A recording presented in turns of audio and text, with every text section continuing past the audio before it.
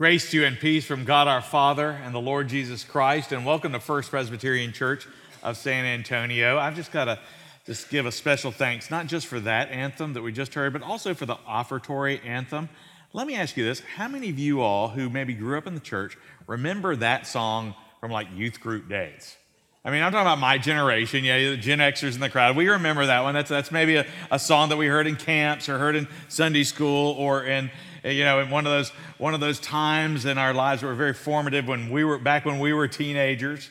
And I just love it when I hear a song like that from the 80s or the early 90s that just sort of connects me back to that point in my life. Music has a strange power to take you back, almost like a time machine, if you will. And I want to say that I've always been kind of a word-oriented Christian. But one thing I've discovered over the years is that music has had an important part to play in my spiritual life. Now, I want you to be honest with yourself. Before the age of 25, how much of your theology did you learn from music? 10%, 20%, about half, most? Between camp songs and vacation Bible school songs, Sunday school songs, hymns, how much did you learn from music? I bet that most of what we learn as Christians, at least the stuff that sticks with us, we learn through music. I mean, think about it. How many of the first Bible verses that you ever memorized, if you've done that, came through a song? They came through a chorus. They came in some way accompanied by that. I think that most of the Bible verses, and definitely the first ones I ever learned, I learned through songs. And I don't know about you, but I learned my first profound and basic theology in songs like, Jesus loves me, this I know, for the Bible tells me so. I mean, right there is the doctrine of Scripture. Or he's got the whole world in his hands, the doctrine of the sovereignty of God. Just those really simple little songs that convey deep, powerful theological points. Well, theology, the words of faith, tell us the truth. But when you add music to it, well, the music tells us how to feel about it. Think about the soundtrack of a movie. It's summertime. I hope that maybe you'll be going to the beach or to the coast or something like that. But think about the movie Jaws. The movie Jaws would be a beautiful cinematic piece about a lovely coast and a beautiful water, if not for that soundtrack. I mean, think about it. It's not until you hear the familiar dun-dun, dun-dun, dun-dun, dun-dun, dun-dun. Up until then, it's all sunny and clear and everybody looks great, but dun-dun, dun-dun, dun. Then we know there's trouble in the water. Music goes along with the words. It goes along with the facts to tell us how to feel about them. Music is part of our lives. Many of us talk about having a theme song or a playlist. How many of you have a playlist? Maybe a playlist that calms you down or that you use to work out with or that fires you up for everything from housework to exercise. Maybe you've just got a Willie Nelson playlist for driving around in the country. But what is your love song, for example? What's your song as a couple? What's your fight song? What is it? What's your prayer song? Music is native to the worship of God. It's woven into the very fabric of giving glory to God. But sadly, as powerful as music is, we've often trivialized it. We use music simply as entertainment or as background noise or as advertising shtick. How many of you have ever seen a golf ball commercial where the guy takes a putt and all of a sudden you hear the Hallelujah chorus in the background? I don't think that's why it was written. And yet, like all of God's gifts in the world, music's power is often perverted. You don't have to listen to the radio long to hear that music is the primary weapon used to make the perverse seem glamorous and exciting and appealing. Music is often used to ridicule religion or morality or patriotism or productivity while glorifying drugs and destruction and drinking and revolution and sexual promiscuity. And yet, in spite of all that, music is a gift of God. And John Calvin once wrote that music has a secret and almost incredible power to move the human heart. He believed that the plain truth of the word of Scripture should be central to the worship of God and to the Christian faith and shouldn't be obscured. But he also believed that music could help impress that truth on the human consciousness. You know, after the first London performance of Handel's Messiah, George Friedrich Handel wrote this to his patron, his sponsor. He said this, "I'm so sorry, my lord, if I have only succeeded in entertaining people. I wished to make them better." I wished to make them better. Often when we speak of music, we talk about its beauty, or we talk about its energy, or its timeliness. But rarely do we speak about its power to shape us. Songs shape us. And that's what we're going to be talking about for the next few weeks. How has music shaped your faith? How has music influenced your life, and particularly your life of faith? How has it comforted you? How has it inspired you? How has it led you astray? Or how has it led you to God? Well, this summer, we're going to be talking about the way music shapes our faith, and specifically how the songs of Scripture shape us. And our hope this summer is to introduce some new songs to the playlist of your life so that you'll be shaped by them. So today we're going to talk about how the song of one young woman shaped the song of another young woman 1,100 years later. Our scripture reading for this morning is the song of a woman named Hannah, found in 1 Samuel chapter 2. Hear now the word of the Lord. "And Hannah prayed and said, 'My heart exalts in the Lord. My strength is exalted in the Lord. My mouth derides my enemies because I rejoice in your salvation. There is none holy like the Lord. There is none beside you. There is no rock like our God. Talk no more so very proudly. Let not arrogance come from your mouth. For the Lord is a God of knowledge, and by him actions are weighed. The bows of the mighty are broken, but the feeble bind on strength. Those who were full have hired themselves out for bread, but those who were hungry have ceased to hunger.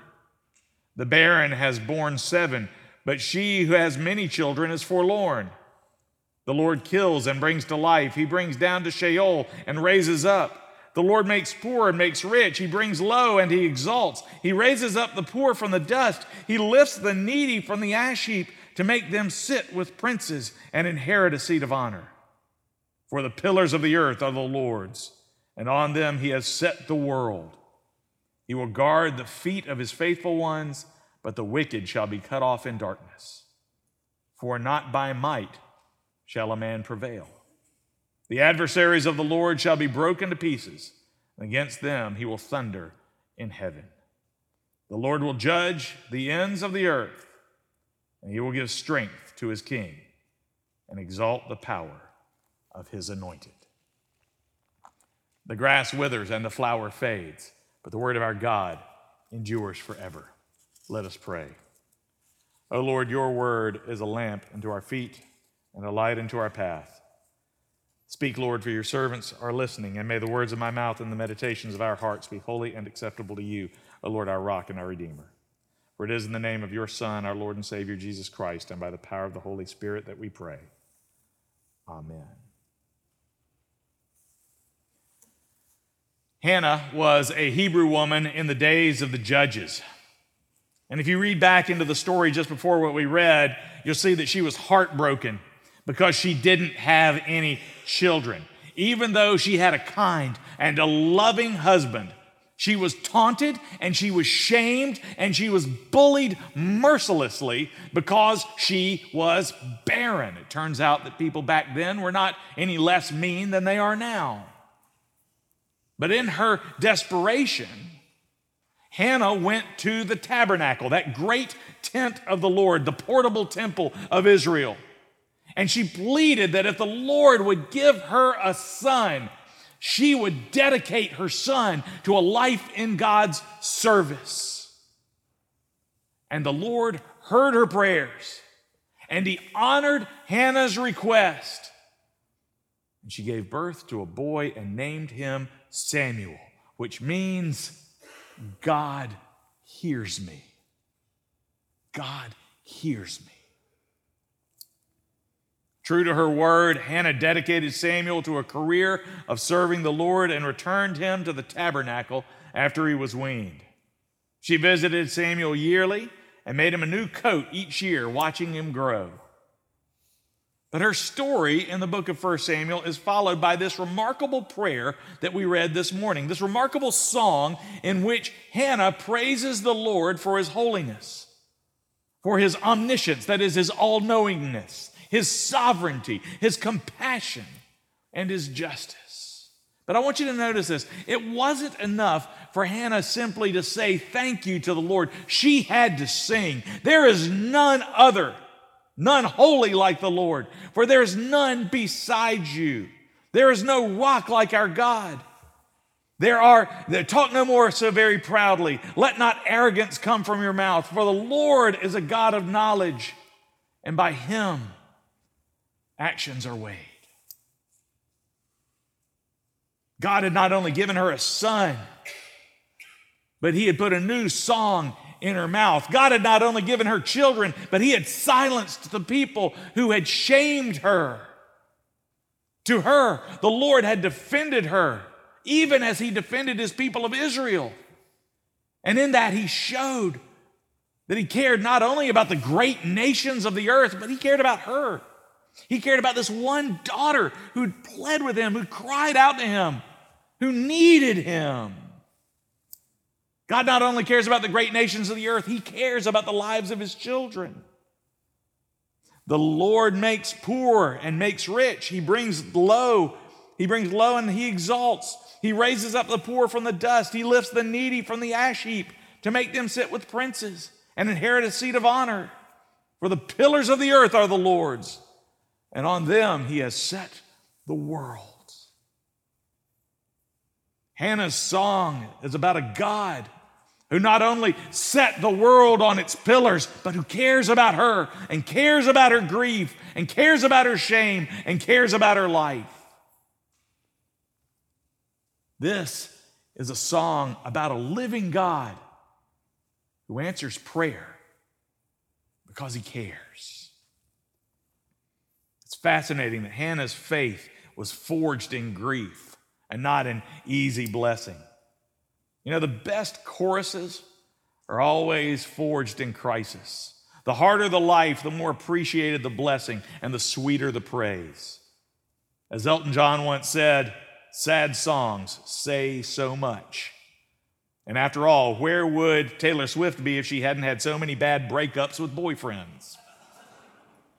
But broken hearts are like broken ground in which the seeds of grace are often planted. But Hannah didn't allow her song to become an angry rant. Instead, she humbled herself and turned her life into a song of praise. So Hannah is known for two things. She's known as the mother of one of Israel's most important prophets, and she's known for the fact that she wrote a song that reverberated for centuries. 1,100 years later, another young woman was in crisis. Her name was Mary, and her problem was different. Hannah had suffered from harassment and shame because she wasn't able to have a child. Mary's problem was not that she was barren.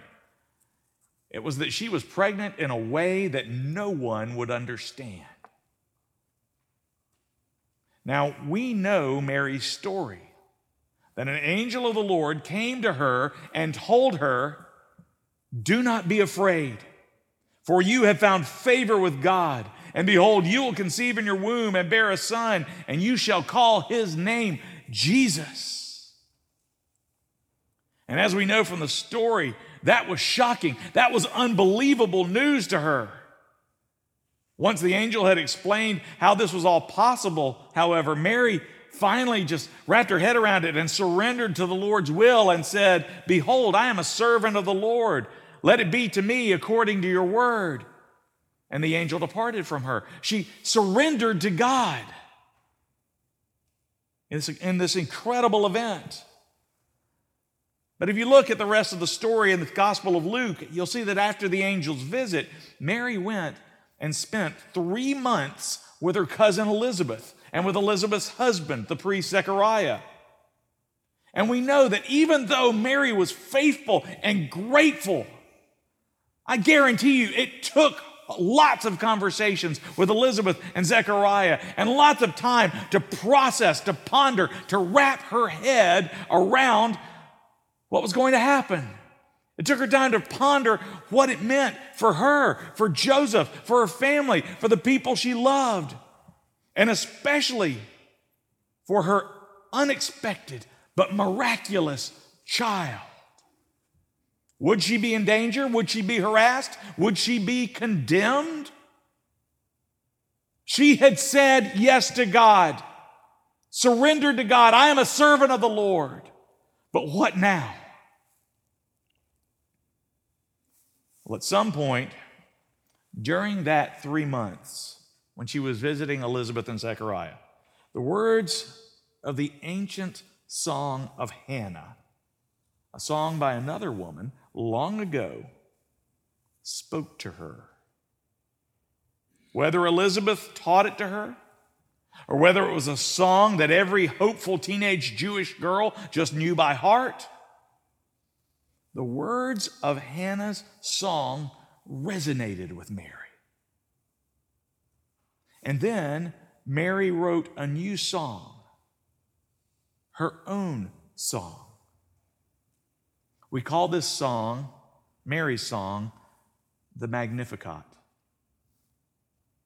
And Mary said, "My soul magnifies the Lord, and my spirit rejoices in God my Savior. For he has looked on the humble estate of his servant. For behold, from now on all generations will call me blessed." It's fascinating if you take the Magnificat of Luke, of Mary, and take Hannah's song and put them side by side, the similarities are striking.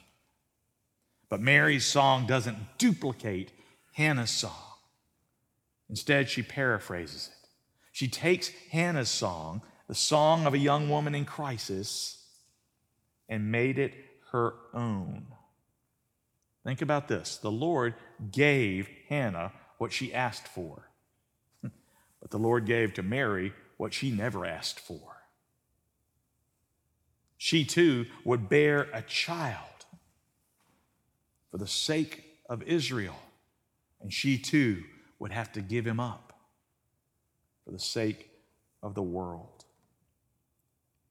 Both of these songs speak to humility and brokenness. Both songs speak to trust in God. Both songs start in surrender. I give up. I can't do it, Lord. I can't do this on my own.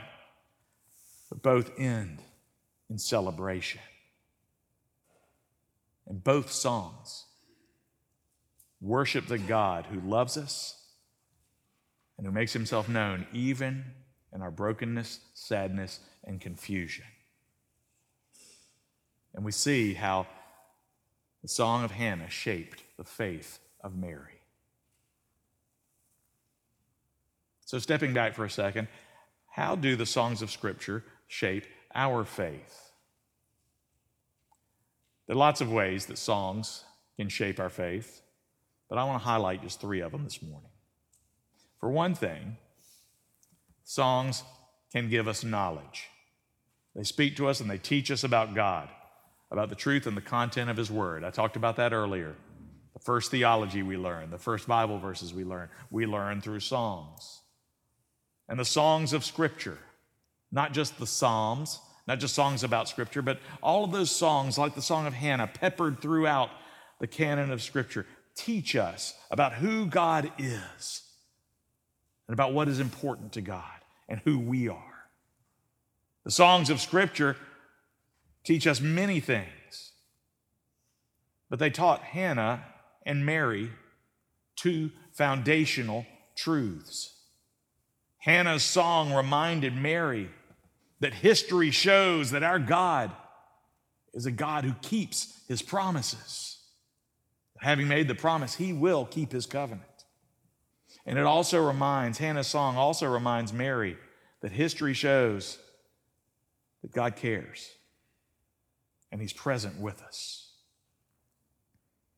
These are facts that these songs teach us. The songs of Scripture also provide resonance. Now, what is resonance? Resonance is that quality where the vibrations of one object begin to vibrate with the same frequency and note of another. Think of a tuning fork that begins to hum when the same note is struck on a piano or guitar string. In human terms, we call resonance empathy. It's when you can actually feel someone else's sorrow or joy or fear or courage vibrating in your own spirit like a big bass note on the organ. Really good songs connect with our reality, don't they? Think about the stories behind songs like Tears in Heaven by Eric Clapton, about the tragic death of his 3-year-old son who fell out of a window. Think about our hope in the midst of grief behind the song It Is Well With My Soul, about a pastor's family who died in the Great Chicago Fire. Or think about the overwhelming joy and gratitude behind those familiar words of Amazing Grace, written by a former slaver named John Newton, who could not believe that God would care about somebody like him. You know, sometimes you just hear a song and it hits you right here, and you feel it, even though you've never met the songwriter, and you just say, this artist gets me. They feel me. I'm seen and I am heard. When we read the songs of Scripture and we feel the same joy or fear or the same encouragement or truth, that's the Holy Spirit resonating in our hearts, letting us know that the stories and the complexities of those people back then were as real as the stories and complexities of our lives now. Mary heard Hannah's song and realized that Hannah was scared too. But she also remembered that God cares and that he understands what we have to go through. That song connected them, and it connected them to God, and it helps us to see that we are not alone and that God gets us. But the third quality of the songs of Scripture is the quality of articulation. That means that the songs of the saints say what we need to say when we don't know how to say it. They give us words to pray when we don't know what to pray. In the songs of the saints, the Lord gives us the tools and raw materials of prayer. The power of music is at its most sublime when God uses it to express that which we cannot express in words alone. You know, often we sing things that are too hard for us to say. My grandfather and I were very close. And I remember when he died, I just went numb.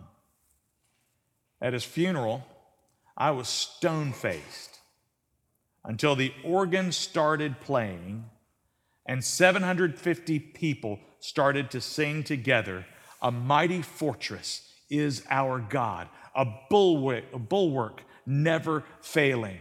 Our helper, he amid the flood of mortal ills prevailing."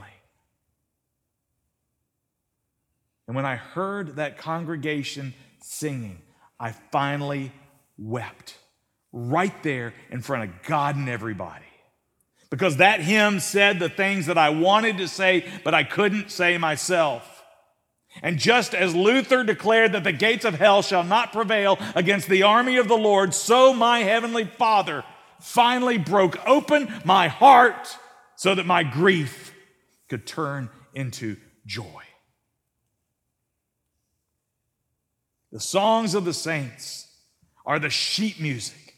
They're the songbook that gives us the chords and the lyrics that God has provided to carry us along when we need a song, either to sing or to hear. Saints of the past minister to us through their songs. Those songs remind us of God's truth. They're the voice of Jesus cutting through the noise of the storm, saying, "Be not afraid."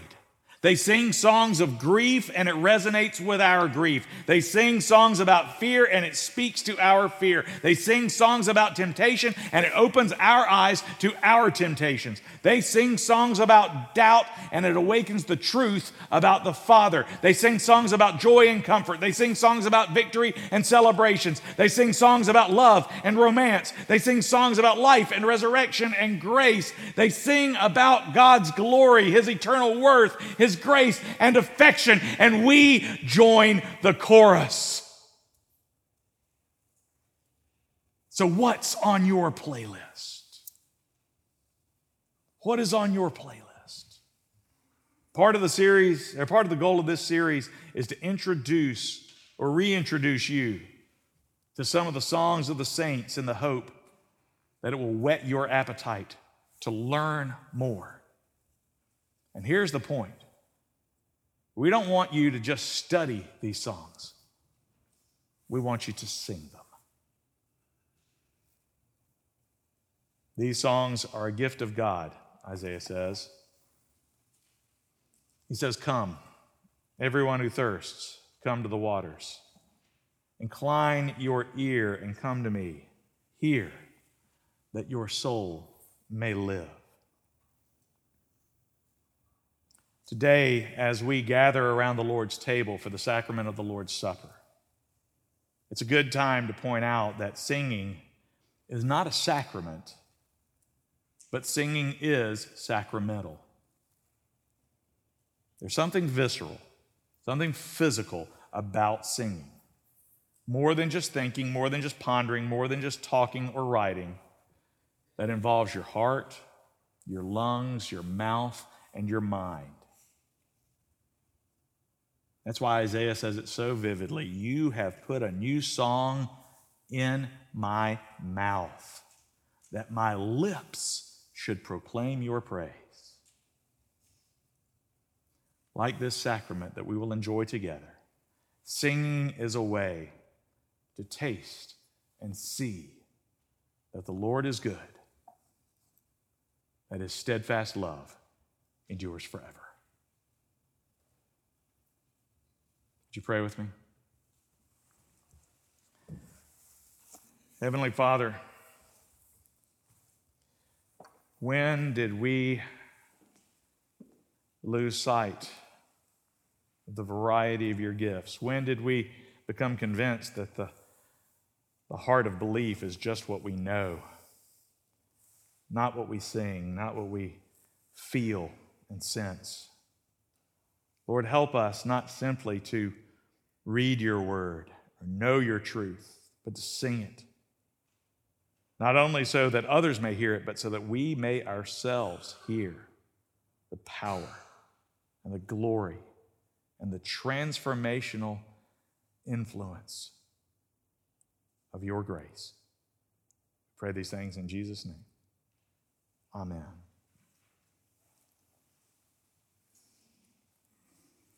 The Lord gave us singing to give us something that we could feel, to give us a way to proclaim His light and His truth in a way that goes much deeper than simply our minds, but goes all the way into our bodies and into the depths of our soul.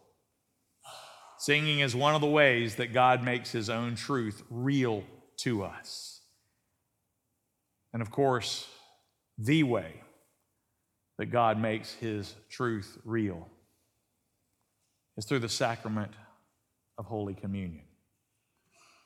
as our Lord was preparing for his own death, he sat at table with his disciples, and he gave them something that they could hold, something that they could taste, something that they could see and smell, so that thereby they would know that his love for them was as real as the bread that they saw before them or the cup into which he poured the wine that they would drink. He wanted them to see that his death, his body broken and his blood poured out, was as real for them as was all of that, and that those things reminded them and us that God's love for us is that real as the bread that we hold and the cup we bless. It is not simply a reenactment of what he did, but by his Holy Spirit, Jesus does something in the sacrament of Holy Communion. And even though he is bodily with the Father at his right hand, we are lifted into his presence, into this sacred mystery, so that we know by his power, by this bread and this cup, that he is real. Therefore, taste and see that the Lord is good, and that his steadfast love endures forever. And so he invites to this table all who are baptized in his name, and all who follow him as Lord and Savior, and who are disciples of Jesus Christ. He calls us to this table, not because we're worthy, but because we are loved. We are not here because we are righteous, but because we are invited. We are here because we are forgiven and we are loved. And God wants us to know that his love for us and the death and resurrection of his Son is as real as the bread that we put in our mouths and the cup that we bring to our lips. And so we come to this table not simply to check a box or to fulfill an obligation, but to receive a gift, the gift of the reality of his grace, this reminder, this sign and seal of his covenant love for us, so that we will know that his love is something that we can hold, even as his love holds us. Let us pray.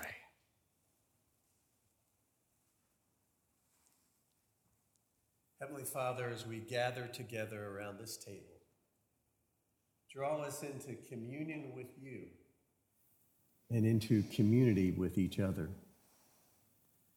Open our eyes to what is represented here.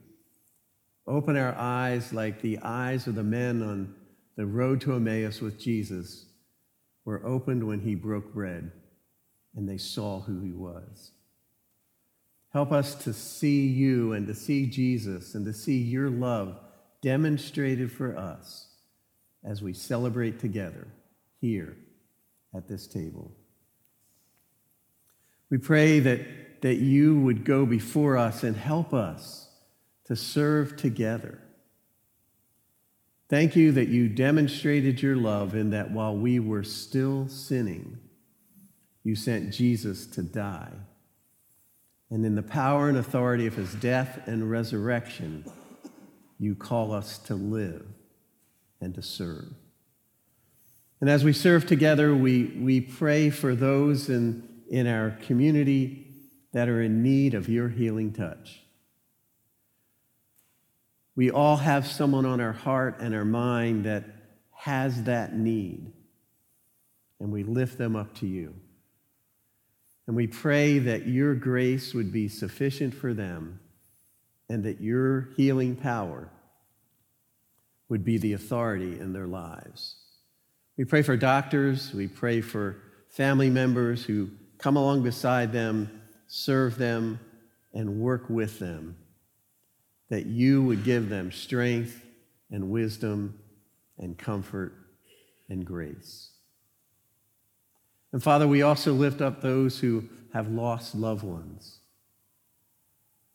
We pray that you would just bring the truth that even though they grieve, they don't grieve without hope, because the power and authority of Jesus' death and resurrection points us to a day of resurrection, even for those that have died and those that we've loved.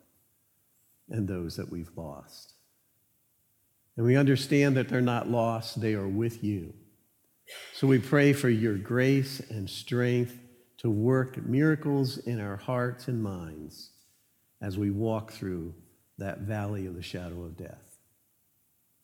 Father, we're thankful for this church. We're thankful for the opportunity that we have to live and work and serve together. Continue to open up doors for us as we have sent mission trips out this summer, as we have opportunities to partner with local and global missions.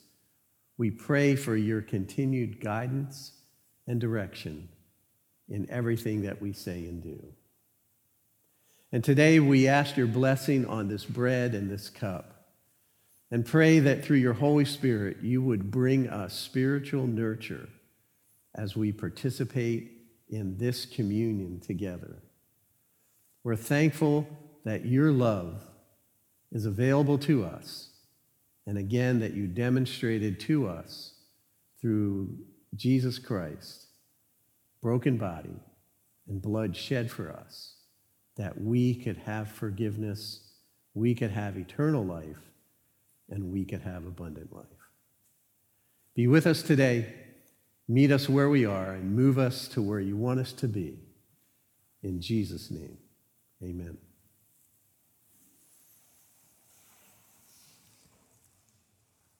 As it was given unto me, so now I give it unto you. That on the night that our Lord was betrayed, he sat at table with his disciples, and after supper, he took bread and he gave thanks, and afterwards he broke it and he said, "This is my body, which is given for you. Take and eat, and do this in remembrance of me." In the same way, after supper, our Lord took the cup, and he said, "This cup is the new covenant, sealed in my blood for the forgiveness of sins. Take and drink you all of it, and do this in remembrance of me. For as often as you eat of this bread and drink of this cup, you proclaim the Lord's death until he comes again." And beloved, he will come again. These are the gifts of God for the people of God. Come, for the table is prepared, and he is calling for you.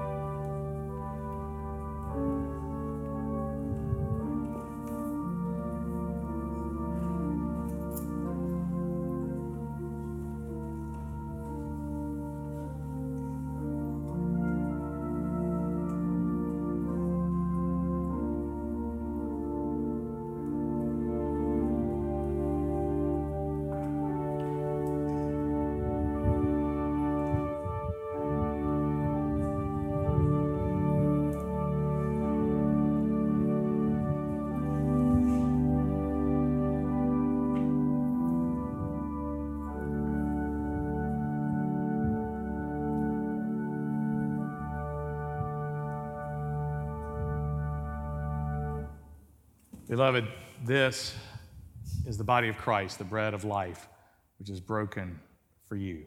Take and eat, and do this in remembrance of him.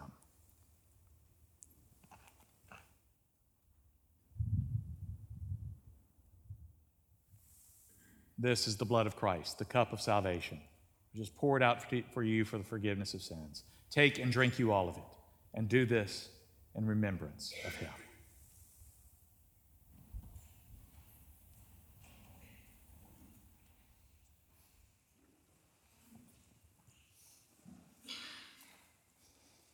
And if you would please stand, and if you would like, take the hand of those who are standing next to you,